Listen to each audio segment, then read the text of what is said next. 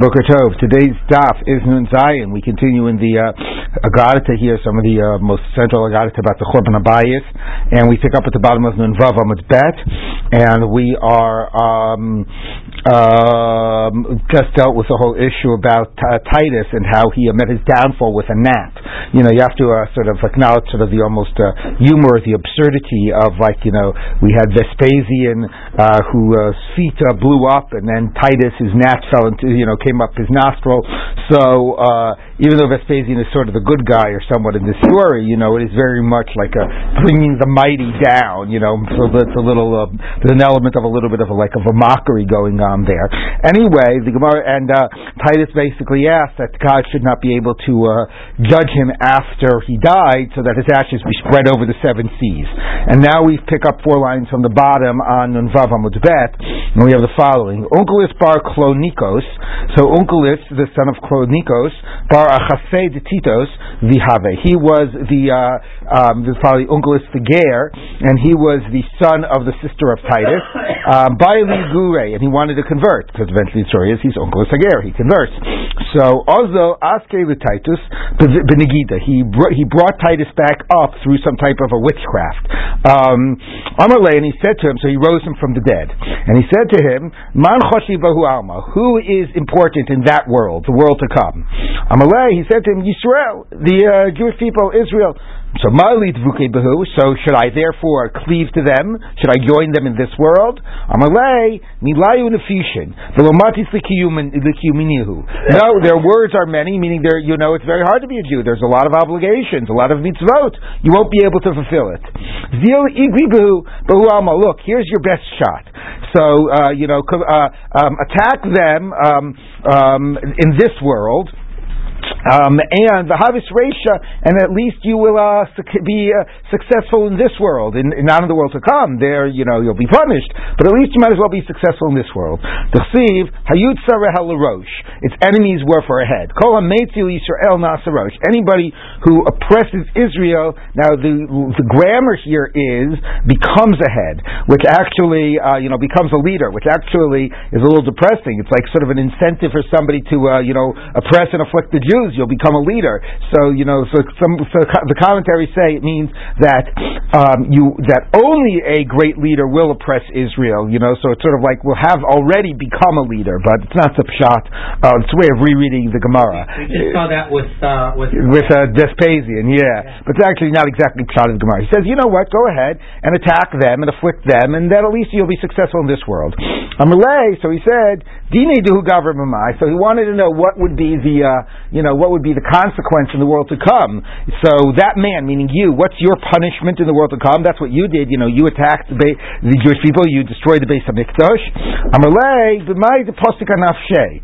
What I asked for to be done to myself, that's what's done to me on a daily basis.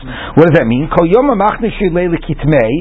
Every day my ashes are regathered from the 7 seas, and presumably I'm reconstituted in some way.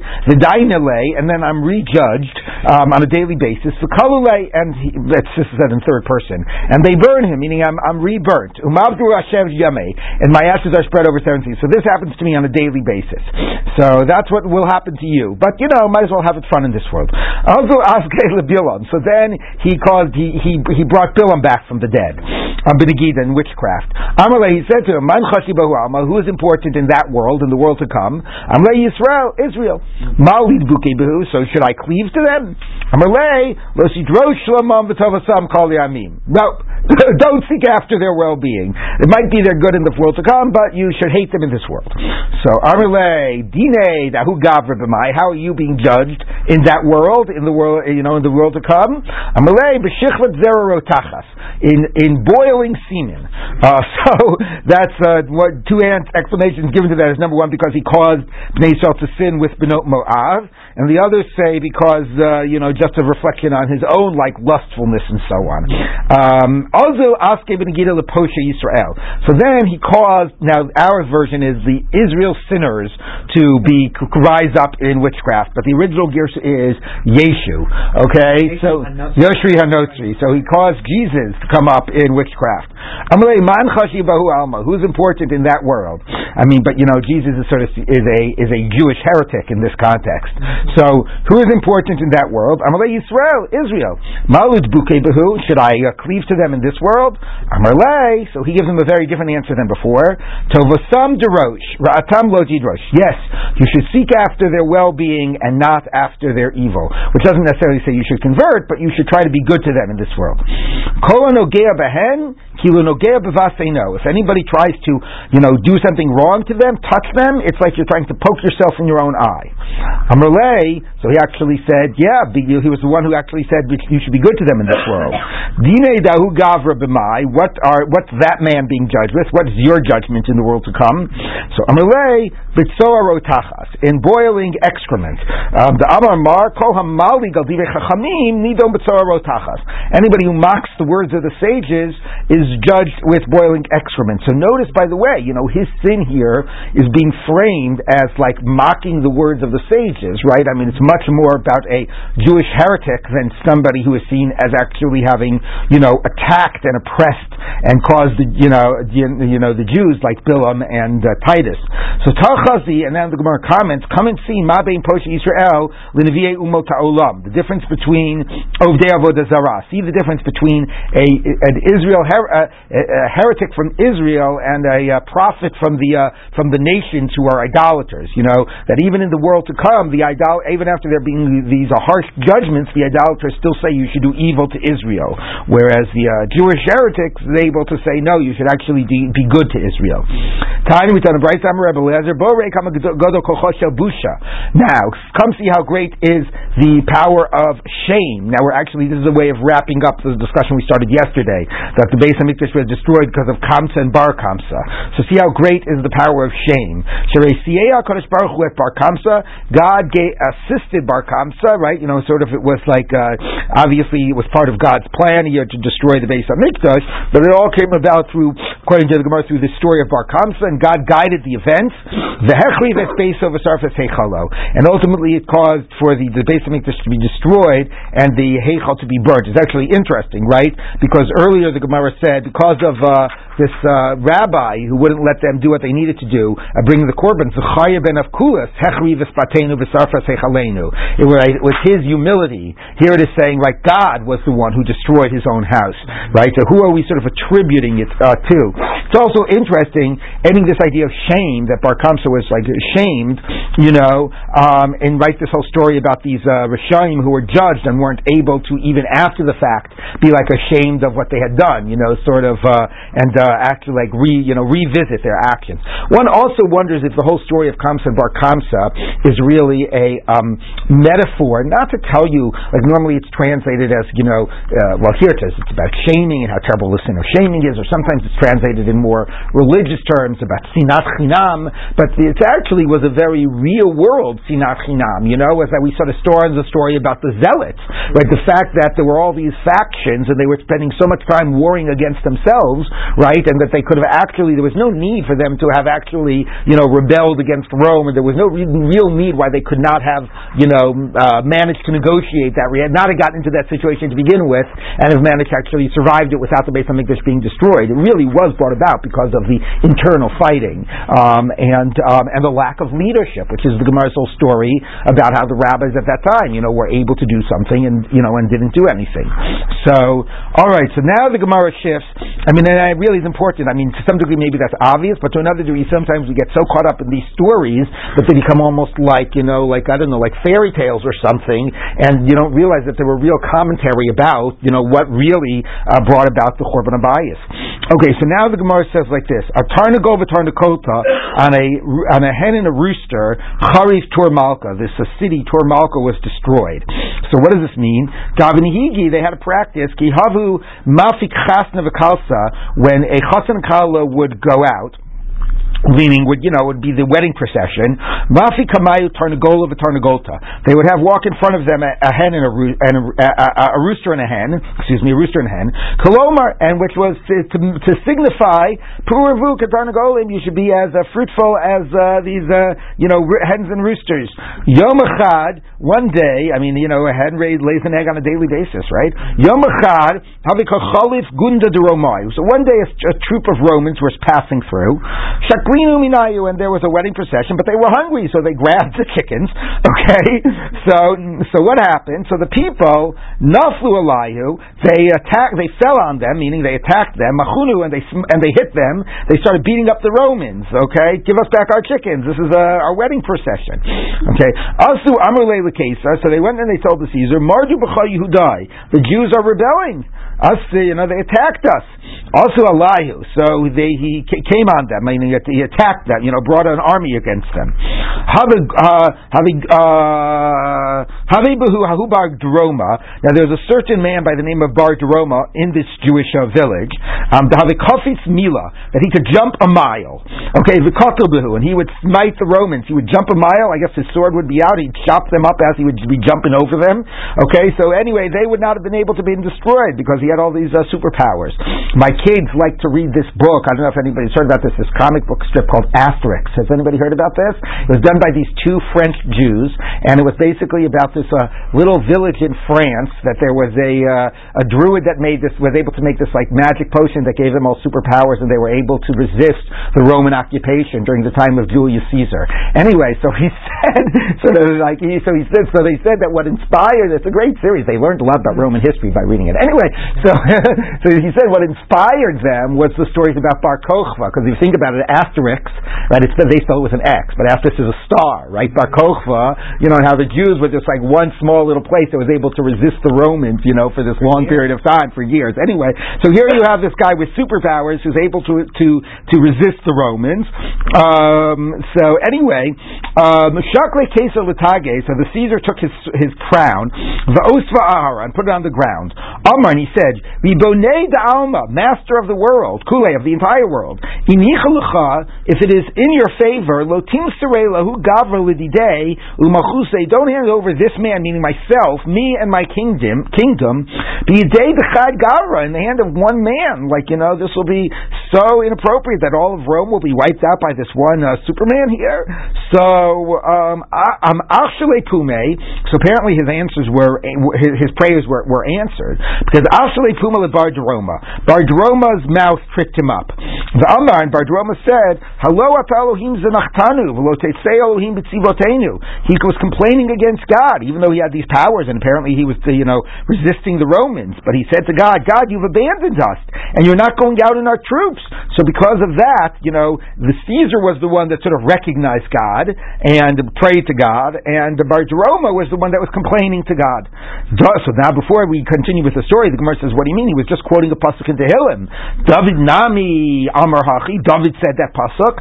So David Atmue Kamatama. David was sort of saying it in wonder, like is it possible, that you God have abandoned us? Whereas Bar Droma was actually, charging God, not saying how is this? Is this possible? It couldn't be. He wasn't saying that. He was saying, God, you abandoned us.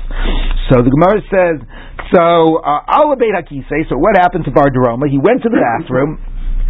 So before, we had this almost comic fall of Titus and the blowed up foot of Vespasian. So here we have this Bar Droma, this Superman.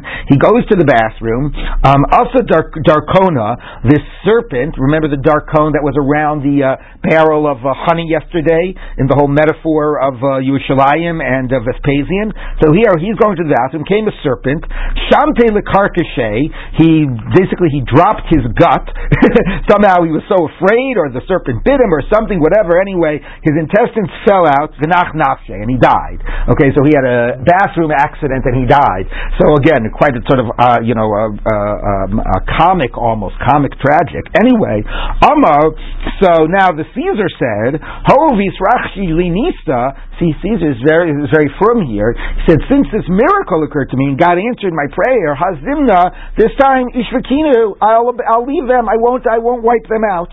So So Shavkinu, he left them. Va'azo izdaker, and then the Jews, after Caesar left, they got up, stood up to dance. Va'achlu v'shasu, they ate and they drank. V'idliku shargei, and they lit candles. So it's because they were so happy that the Romans left them. Adi itchazi bilyona de gushpanka, until the very the impression of a coin, of a seal, like a signet ring. So you could birichuk mila could be seen. There was so much light that a mile away you could see the insignia on a signet ring. Ishvikin Amar. So as the Caesar was leaving and he saw all of this rejoicing, he said, the Jews are mocking me. Hadar asalai. So he turned back and he once again came back and attacked them. And now we're going to see how big it was that the city they wiped out. So now obviously these numbers are grossly exaggerated, but anyway, 300,000 men with drawn swords entered into Tor Malka. Zikatluba tilsa yomav tlasa leilvasa, and murdered there, killed there for 3 days and 3 nights. So on one side of the city they were being slaughtered, and on the other side of the city somehow the word didn't get to them, and they were still rejoicing. I lost my place. And they, this half of the city didn't know about what's going on in the other half of the city. I'm not exactly sure how that's even possible or what exactly the message is, but I should stop to say that I think that the bigger message here is, first of all, I think that this is true, right? Didn't the Romans really do that with rebelling cities, that they would completely wipe them out? The word decimate actually comes from that period, right? Doesn't mean it's from the decimate has a different origin, but the Romans did do that. Decimate you killed one out of every 10, or you killed? That was applied to Roman soldiers who were mutinying. Oh, they would order the 9% to kill the 10% as a way to get them to be more cruel. I see. Wow. Okay. Anyway, they would do that. Most famously, they started doing that with Carthage. Wow. Right. So on the one hand, obviously, this would happen in these cities that were built. But I actually think that the other point about this, which is often lost, because normally if people are doing this Haggadah like Tisha B'Av, they usually stop before this because this isn't about the Churban Habayis anymore. This is just about some city called Tor Malka. But I think the actual point of the Gemara is that we so much focus on Churban Habayis that we lose sight of the actual destruction of the way of life, the destruction of the people, of the cities, of the population, right? There's all the talk about the Churban Habayis often tends to, since obviously, on Tisha B'Av, we tend to then include, make it part off of the Holocaust. And obviously there, that's all about the decimation of the population and of the people. But in the discussions and sometimes when people talk about the Holocaust, they say we also need to talk about the lost culture and society and so on. But anyway, but in discussions of Har Bayis, this other part about the human part and about not just what happened in Yerushalayim, but what happened throughout Israel, and how and I think also that makes it very poignant about how they have this rooster and the hen, they're this is very it's very sort of prosaic, but it's also these are their traditional practices and a certain way of life and so on, and they can't deal with the fact that that things are a little bit different, and the Romans are here, and you have to they couldn't even accommodate that and come to terms with that, and then in the end it all gets destroyed. Yes. During the Shoah, Jews in one country in Eastern Europe, where the Holocaust didn't get to until later, did not know what was going on in neighboring countries. No, it's similar to the idea of one half of the city and the other half. Yeah, interesting. Okay, so the Gemara says like this.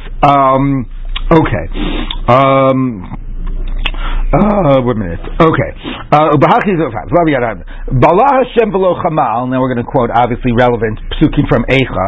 God, you have swallowed up and you have not not have compassion.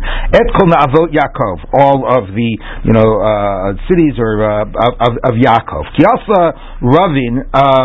Or all the beautiful places. Kiasa Ravin Amar Reb Yochanan Elu Shishim Ribo Ayarot. These are the 60 myriads, 600,000 villages.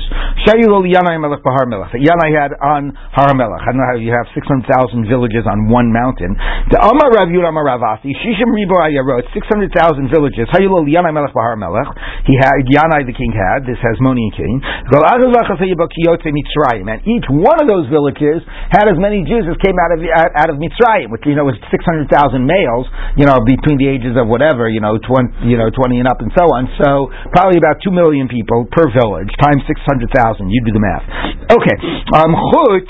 I don't know if there's that many people alive in the world today. Chutz mishalosh shalosh shayu ben kiflayim miyotzei Mitzrayim. But there were 3 of the villages had double those that came out of Egypt.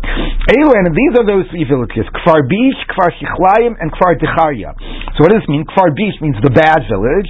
To lo yahevi beisalush pisa, that they actually were cruel. They didn't let wayfarers have a place to sleep. Kfar Shichlayim, like Sodom, exactly. Shaisa Parnasasa means Shichlayim, that they would make their living from which is like watercress, some type of vegetable. Kfar Decharya, which is males. The Amar Rabbi Yochanan Chayunish Yosem Yoldos Lecharim Tchilav Yoldos Nekeva Bachrona Uposkot. First they would have boys, then they would have girls, and then they'd stop giving birth. So I'm not exactly sure what the point is. Like, once they were Yotzei Peruvut, is this a critique that they didn't have more kids than this? I don't know. Anyway, Amar Ula. Now Ula said, 1 minute. I saw this place that you're describing, that you said that there were 600,000 villages. It's not even big enough for 600,000 reeds. How can you say there are 600,000 villages? So Ula seems to be calling them on the fact that this is a bit of an exaggeration.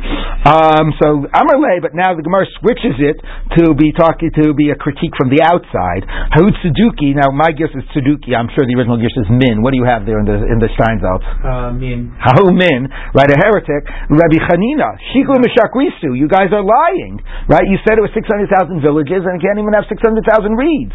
Amalei, Eretz Tzriksiv. No, Eretz Yisrael is described as the land of the deer. So, Matzvi Zeh, the same way a deer, Ein Oro Machzike Pisaro, if you flay a deer, then you would not be able to get the skin back on the deer. So the skin itself is smaller than the body that it contains. It stretches when it's on the body. So Av Eretz Yisrael, the same as the land of Israel. Bisman sheyoshin aleha, when the people dwell in the land, Ravcha, it expands. Ubazman she'ein yoshin aleha, when they don't dwell in the land, Gamda, it shrinks.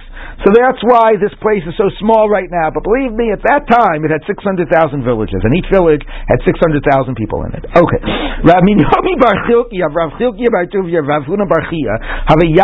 Anyway, but clearly though the point is that now we're moving from, as I said, the Beis Hamikdash to the destruction of the population. Okay? These 3 rabbis were sitting by one another. Amri, and they said, if anybody heard anything about the city, Kfar Sakanya of Egypt, let him say. Now, what are we doing about Egypt? So Sansino is an underused resource nowadays because the translation is stilted and there are all these other translations, but there's really good footnotes. Anyway, so Sansino says that some surmise that it's Kfar Sakanya shel Notzrim, not Mitzrayim, from Nazareth, and that actually apparently that was an area that later was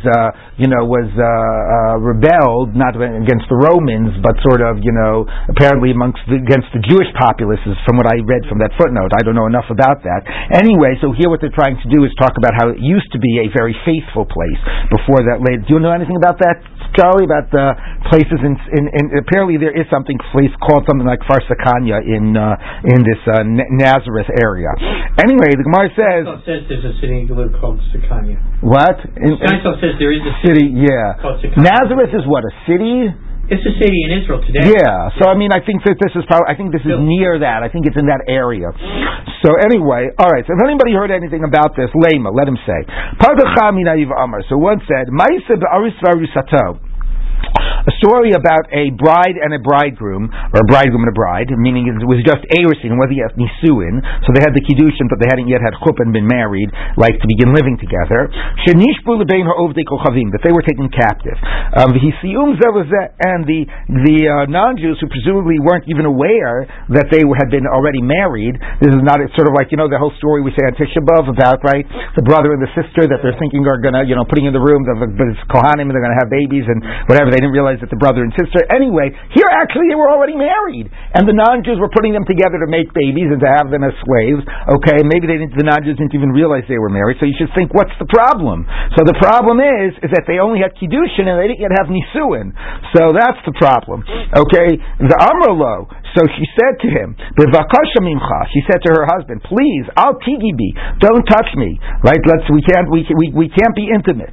She'ein li ksuva mimcha." Now, what's the problem? I mean, you're living together. Let that count as nisuin. No, the problem is there's no ksuva, and you're not allowed to live together, husband and wife, without a ksuva.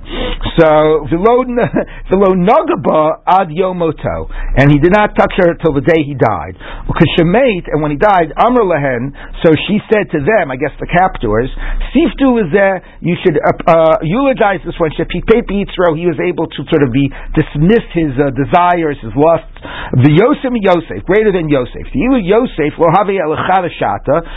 only had to resist for one moment. And this man, my husband, called Yoma Yoma every day. Yosef la b'chadamita. They weren't sleeping and sharing a bed. The high b'chadamita, and we were sharing a bed. Yosef la ishto, and Yosef, he was resisting Eshes Potiphar. That wasn't his wife. Ishto, and I'm his wife. But I told him that we can't sleep together, and he did that. Patach idach. So that was one story. Okay, so you see how tremendously sort of righteous they were. And Amar, and he said, Masav Amdu Arbaim Modiot B'dinar. There was a story about this place that one time 4 measures of grain cost a dinar. So grain was very cheap. Okay, they were very wealthy and and very successful. Grain was very cheap. Nechser Hashar, and then the rate went down. Modia achat, that now you could only get 39 measures of grain for a dinar. So, and they wanted to know, why is it? What has happened that now it's only 39 measures? And they found that there was a father and son. Imagine how terrible this is. Like 5, it was a father and son doing this sin together, having sex with a betrothed woman on Yom Kippur, and they were eating pork while they were doing it. They based in, and they brought them to Beis Din v'saklum, and they stoned them. V'chazor shalim komo, and then the rate went back. So anyway, they were so righteous, that in general, right, that they were said that led to how successful they were. And if there was any ever thing that, and even and any sin would have derailed that, but they were obviously very, very responsible for that, and they would attend to any problems. Okay. Another one said, a man wanted to divorce his wife. But he had a very large ksuva. And what did he want to do? He wanted to get out of having to pay her ksuva. So he wanted to basically make it seem like it was her fault, like she had done something to deserve to be divorced. So what did he do? He invited his friends, and he gave them food, and he caused them to drink, shichran, and he got them drunk. He had them all lie down on one bed. And he took the white of an egg, and he put it between them, so he made it look like it was semen, essentially. And he brought witnesses to see what had happened. It almost sounds like a scene out of Macbeth, Anyway, Beis Din, and he came to Beis Din and said, look, these men, they must have had sex with my wife, and I'm going to divorce. It wasn't enough that he just did one man, right? He had all these men anyway. There was one man from the descendants of from the students of Shammai the elder, Baba ben Buta Shmo. His name was Baba ben Buta. Amarlan, and he said, this is the tradition I have from Shammai the elder. Loven Beitz Soleil.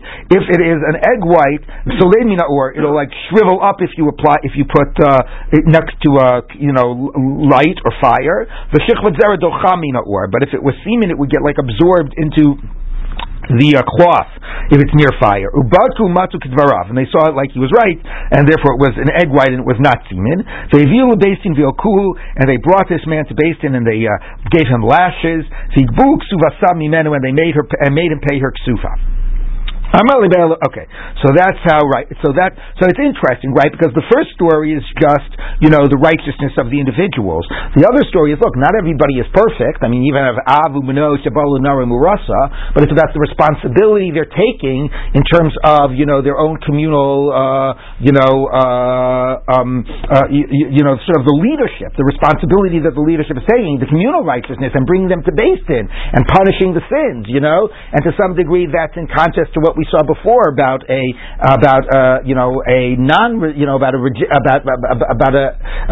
not taking the full responsibility that the Beis Din had. So the Gemara says, for in the time of the Beis Hamikdash. So the Gemara says, so if they were so righteous, why were they punished? So now here it's like interesting because they did not mourn over the destruction of Jerusalem. So you should rejoice with it, all those who mourn for it, that only those who share in the mourning will share in the rejoicing. And this actually, from what I understand, historians actually say that for certain people, like we think that the Churban Habayis was complete devastation for everybody, all the Jews who lived in Israel. But actually, for some of those that lived not near Yerushalayim, and like some of maybe the villages and so on, who were distant, it might not have been as completely traumatic as we might imagine. So here it understands that there could have been a village, right? And how far is Nazareth from Jerusalem? It's in the Galilee. It's in the Galilee, right? So the places that are very far and that are in the Galilee and so on, how much did they really feel how much the destruction of the Beis Hamikdash changed their lives? So here you could imagine a town, right, that's very righteous and so on, but is like a little bit, not feeling the communal sense of that larger national and communal sense of the destruction of the Beis Hamikdash. So again, it's quite interesting, right? On the one hand, they are very responsible as a community for what goes on in their Arba Amos, within their own village, and they really take full responsibility for that, but they don't see a larger sense of a national responsibility. Okay, so now the Gemara says, so that's story number 2. Now we get story number 3, which also has to do with the destruction of the cities and the population. A shaka de rispik, based on an axle on a carriage, choriv beitar. Beitar was destroyed. What's that story? Davanihigi, because the practice was, when a boy was born, a baby boy was born, Shatli Arza, they plant a cedar tree. Yanukta, when a baby girl was born, Shatli Ternisa, they would plant a Ternisa, which Rashi says is pines. Rashi says pine, which I assume means pine, a pine. Is that how they translate it, a pine? Cypress says it might, he says it might be a pine, but it might be a cypress as well. Okay. A cedar tree. A cedar tree. No, cedar is the boy, isn't it? I'm sorry. Yes. The girl, what do they say it is? They had a pine. Pine, okay. Anyway, the Kiyavi Minsivi, and when a boy and a girl would get married, when they would grow up, so they would go to the boy's tree and the girl's tree that had been planted when they were born, and Kaitzilu, they'd cut down the trees, so Avdu Ganana, they made a chuppah out of it. It's a very beautiful minhag. Yom Echad, Havekachalfa Barte de Caesar, so one day the Caesar's daughter was passing through this town, was passing through Beisar, Izbar Shaka Jerispak, and the axle from her carriage broke. So what do? Katza Arza, they cut down the most of the nearby cedar tree, and they brought it to her. Also, to go ahead and fix her carriage. So Asu Nafululayu. So then all the Jews of the village went and attacked the Caesar's daughter and the and the army that was with her because they cut down this tree. They were impinging on their way of life. Machunu, they smote them, they hit them. Asu Amrulei Lekazer, they came and told the Caesar, Marduvacha you died. The Judeans are rebelling against you. Asalayu, so he came against them in war. So again, the inability to appreciate even a slight adjustment to these traditional practices. Okay, God cut down with fiery anger all of the horn of Israel. So Amar Zera, Amar Rabbi Yochanan, Elu Shmoni Melech Karni Milchama. These are 80,000, or maybe 80, depending on your Gersa. Anyway, horns of war. They would blow these horns when they would come and attack. A war horn. Thank you. And Spiggy actually included in the score of Pines of Rome. Okay. Shenichnas l'krach Beitar, that came into the city of Beitar, when they conquered it. And they they smote men, women, and children. Until the blood flowed into the Mediterranean. Shematomar Krova Haisa, the Mediterranean was nearby. No, Rechoka Haisa Mil, it was a mile away, or Mil was about a kilometer, and there was so much blood it flowed all the way into the Mediterranean. There are two wadis in Bikat Yadayim, which is presumably near Beitar. One going one way and one going the other way. And the sages estimated at that time, I assume, he means that it was 2/3 water and 1/3 blood filled that wadi. In the bright we taught, below Zevel. For 7 years afterwards, the non-Jews harvested their vineyards from the blood of Israel that had seeped into the land without fertilizing. And one cannot help but thinking about the land in Auschwitz, right? People know about how that for many it's very lush because of all of the human remains that are absorbed into the land. So, Amar Rabbi Chia bar Avin, Amar Rabbi Yoshua ben Karcha, Sachli Zaken Echad me'Anshe Yerushalayim, a certain elder from the elders of Jerusalem whispered to me, told me, B'zika zu harag Nevuzaradan Rav Tabachim. So now we're going back to the time of the first Beis HaMikdash. In this valley, Nevuzaradan, the head of the literally butchers, the head general of Nebuchadnezzar, slaughtered Masayim v'achas esrei ribo, 211 myriads, which is 211 times 10,000, which is 2.1 million. Okay, a little exaggeration. Yerushalayim harak tishim v'arba ribo, 94 myriads, 940,000 in Jerusalem. Al even achat, all on one stone. Until their blood came and touched with the blood of Zechariah. Zechariah was a Kohen that they slaughtered because he was righteous, and Yoash, who was the king there, basically ordered him murdered. And to fulfill the verse, it says, "V'damim b'damim naga'u," and the blood touched against the blood. So.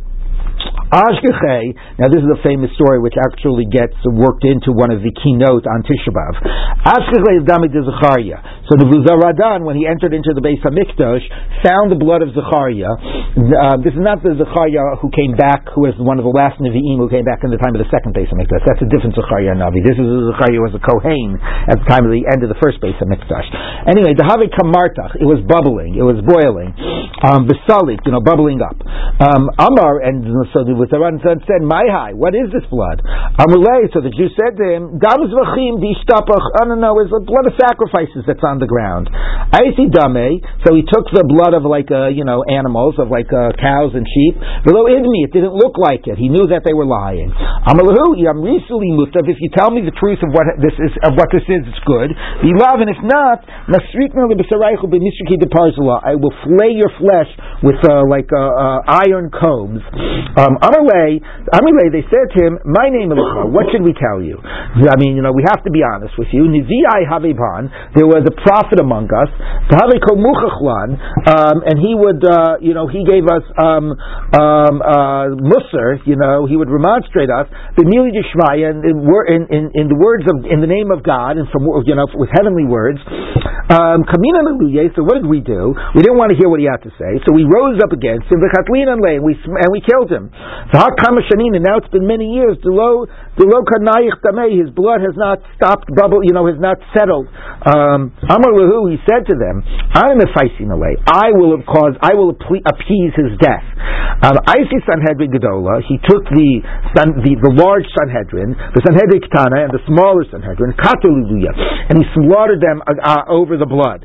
And the blood did not rest. Again, gets to that issue about leadership, the responsibility on the leaders.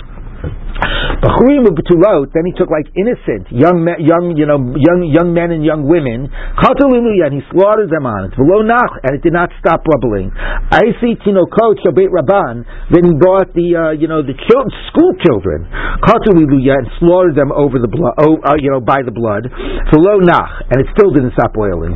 Anyway, Zechariah. So now the Uzaran said, Zechariah, Tovim Shemeni Baratim. I've destroyed the best among them. Do you want me to wipe everyone out?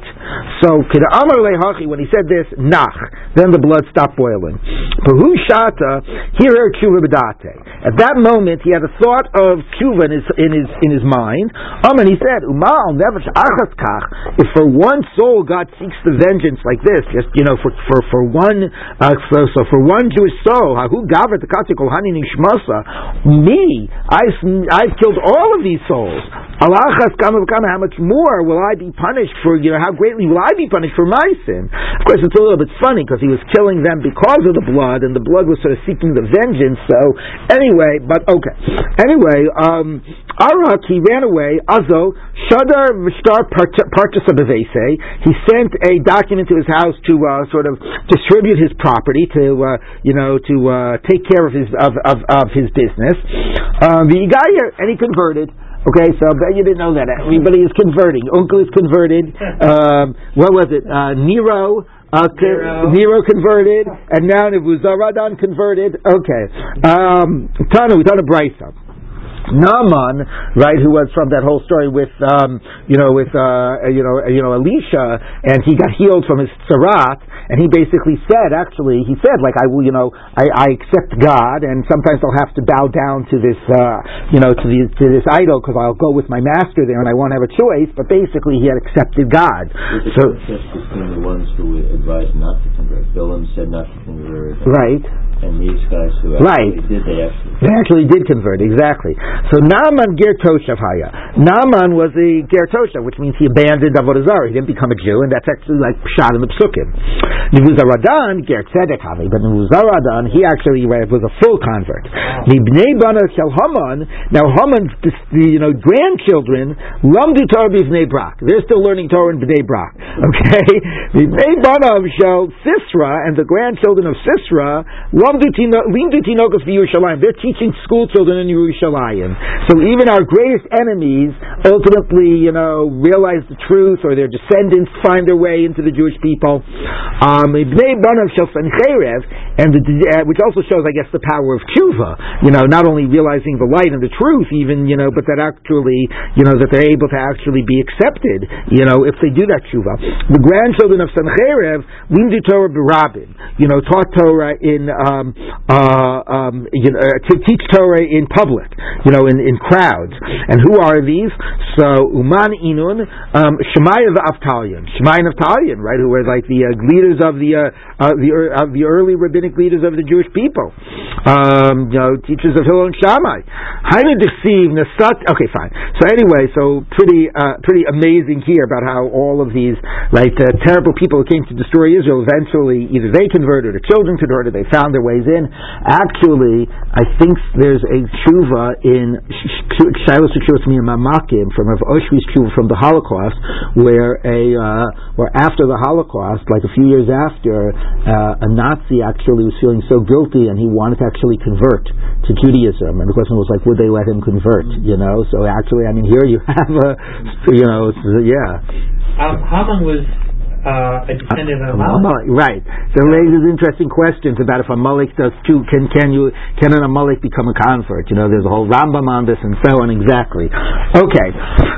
Now wrapping up this whole point, going back to the Zechariah story.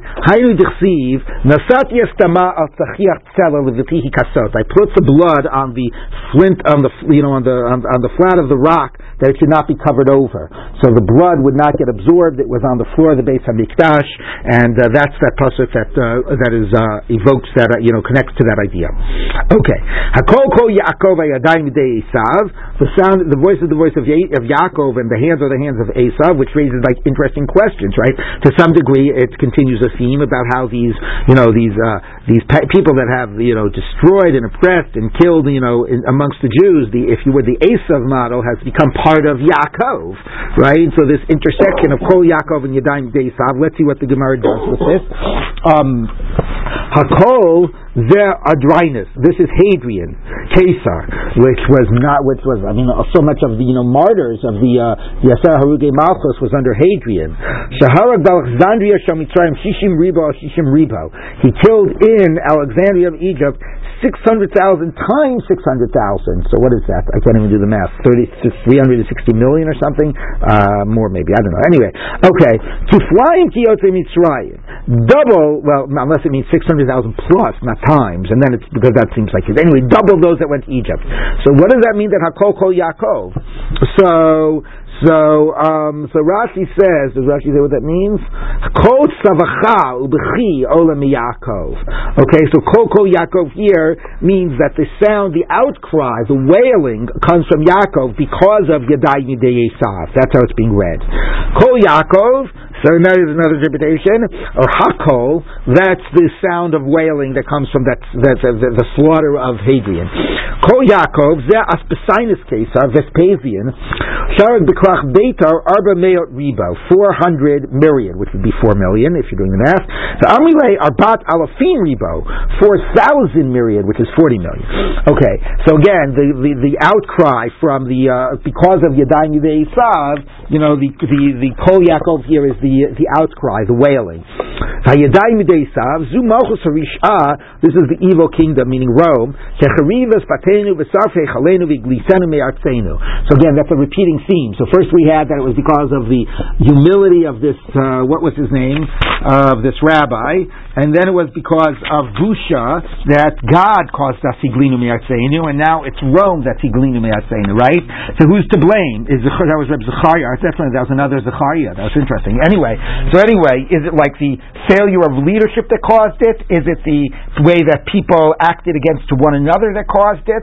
Right? Is it God that caused it? Is it the Romans that caused it? It's very interesting, the same phrase being attributed to different actors throughout these Agaditas. Okay. Kol Kol Yaakov, Ein Lecha Tfilah. This is the more drush I think we're more familiar with Kol Yaakov. You don't have a prayer Shemo'elet that works, that's effective. She'ein bo mizaro shel Yaakov.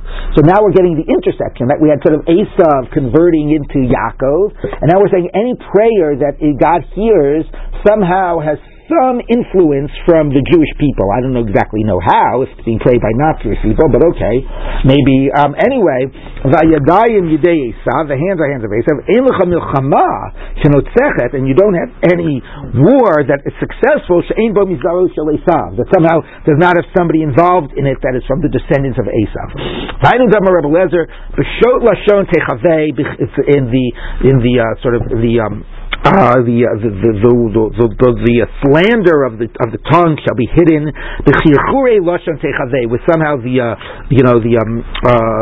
contentiousness, or again the slander of the tongue, it will be hidden. It's not exactly clear how it's what Rashi says, the fighting of the tongue. Anyway, Rashi says this is going back to the idea of the lashon hara. So I guess tying back to what do you call it about Kamsa and Bar Kamsa, that it came through, but through infighting, that ultimately led to the destruction. Okay, Amar Rav Yud Amar Rav, my deceive al naharot Bavel, sham yashavnu gabachinu b'zachrenu atzion, going back to the time of the Babylonians. So this is understood to have been written by David. All of Tehillim was understood to have been by David. Some things are clearly earlier, but the Gemara doesn't want to attribute something to something later. So anyway, God showed David Korban Bayis Rishon and Korban Bayis Sheni, both destructions. Korban Bayis Rishon Shenemar Al Narot Bavel, Babylon, Sham Yashavnu Gam Bachinu. Bayis Sheni deceives Zechor Hashem Livnei Edom Es Yom Yerushalayim Hamri Aru Aru Adi Yisod Ba.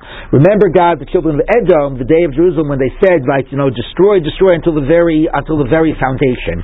So they wanted the Beis Hamikdash destroyed. So rather than interpreting it to be the literal Bnei Edom that we're near, we're in a neighboring country, it's reading it as the figurative Edom of Rome in the second Beis Hamikdash. Amar Rav Yud Amar Shmuel, V'itemer Rabbi Ami, Rami Levi Masni Satana, Ma'isa Ba'arba Meot Yeladim, the Yeladot, famous story, 400 boys and girls, Shenishbu L'Kalon, that they were being taken for shame, which basically means that they were going to be taken for not just for slaves but for sexual purposes. They were taken into captivity by the Romans. They had a sense of why they were being taken captive. They said, Imanu tovim biyam, anu ba'im l'chayil haba. So if question mark, meaning if we were to drown ourselves in the sea, would we get the world to come? So the eldest one interpreted the following verse: Amar Hashem, mi Bashan Ashiv mitzulat yam. From the Bashan I will bring back from the depths of the sea. Mi Bashan Ashiv. What does that mean? Mi bein shinei aryeh Ashiv. From the teeth of the lion I will return them. Mi mitzulat yam.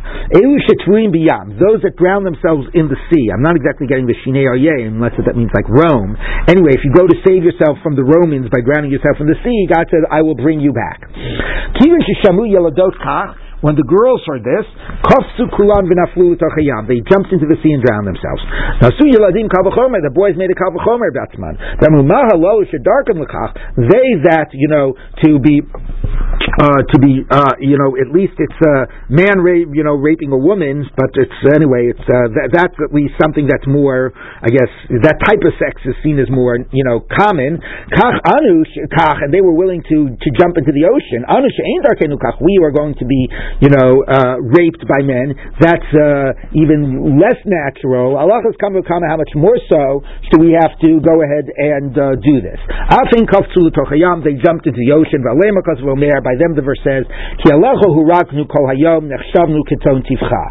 for you we were slaughtered the whole day. We've been like sheep to the slaughter. Now this actually is a very important midrash because it was used by Tosafot and the Chachmei Ashkenaz in terms of this whole issue about, are you allowed to take your life in order to save yourself from, this happened in the time of the Crusades, from a fear of forced conversion, right? Or is the Yavor that you can give up your life if the non-Jews is going to say that they're going to kill you, but if they're not going to kill you and they're just going to force you to convert, can you actively take your own life? Can Torah actually, halacha condone suicide or taking your own life, in order to save yourself from in the time of Tosos it was baptism, but here it's actually from sexual sin, okay, and is that permissible or not? So, Chaim Soloveitchik wrote this whole article that there's no halachic basis for it, and Tosfos had to post facto justify it, and the proof that it's not really halachically justified is that they draw on midrashim, and we all know that midrashim are not actually legitimate as part of the halachic discourse. It's like a lot of assumptions in that argument. But he starts by the presumption that midrashim are not. It's true that they're not a normal part of the halachic discourse, but nevertheless they express rabbinic values. You cannot read this midrash without getting a sense that the Chazal are saying that they think that this was the right thing to do. So, whether it's strictly a halachic text or not, in terms of an attitude, do we actually think that this was a right activity? Maybe not a mandated one, but a praiseworthy one. I don't think you can read it otherwise. Yes? I didn't read the article carefully, but I thought he was saying that it was unusual for Tosfos to do that. Specifically, that it showed Tosfos. No, actually, yeah, but I think he was making a bigger point. First of all, Tosfos does it a good deal. But his point was it's not a standard halachic move to do that. And the funny thing is that again, even if you don't concede that it's not a halachic text, it's not a direct part of the halachic discourse. You can't read this Agarata without thinking that it says something about Chazal's attitude to this phenomenon, right? And if you know what Chazal's attitude to this phenomenon is, how could that not influence the way you read other halachic texts? Even if you're not considering this a halachic text itself. So if you take a look at Tosfos, Kaftu Kulam L'Sochayam, he says, Adam Zara, Mutav Shit Lena Misha Not Love Ay Chavel Ba'atzma, which is the counter text, right, about the Reb Hanan ben Teradion that was put out, the Sefer Torah, better God should take my soul and I shouldn't do injury to myself. Hachi Yereim Hayum Yisurim, Kedarminan, Yomoli Nagdu L'Chanan Mishal Vazarya Pachul Tzalma. They were afraid of being tortured and afflictions. Because it's one thing if you know you're going to be killed and you're going to be able to say, fine, kill me, right? I'll just take the death. But if you're going to be tortured and you're afraid you're going to succumb to the torture, then you're going to in the end wind up doing the sin. So this is the only way out of the sin is by taking your own life. Okay? And had they tortured Hanan and Mishael and Azariah, they would have worshipped the Avodah Zarah. And anyway, they could have raped them without killing them. So if the only way to escape, it's fine to say give up your life if that's a choice being given to you. But if your only way to escape the sin is by taking your own life, right, then Tosfos is saying, well, then at least it sees them that that's at least an acceptable course of action. At least that's what Tosfos learns from this Gemara. So it's a very actually important Gemara in that larger conversation. So we'll actually see another story just like this when we continue tomorrow.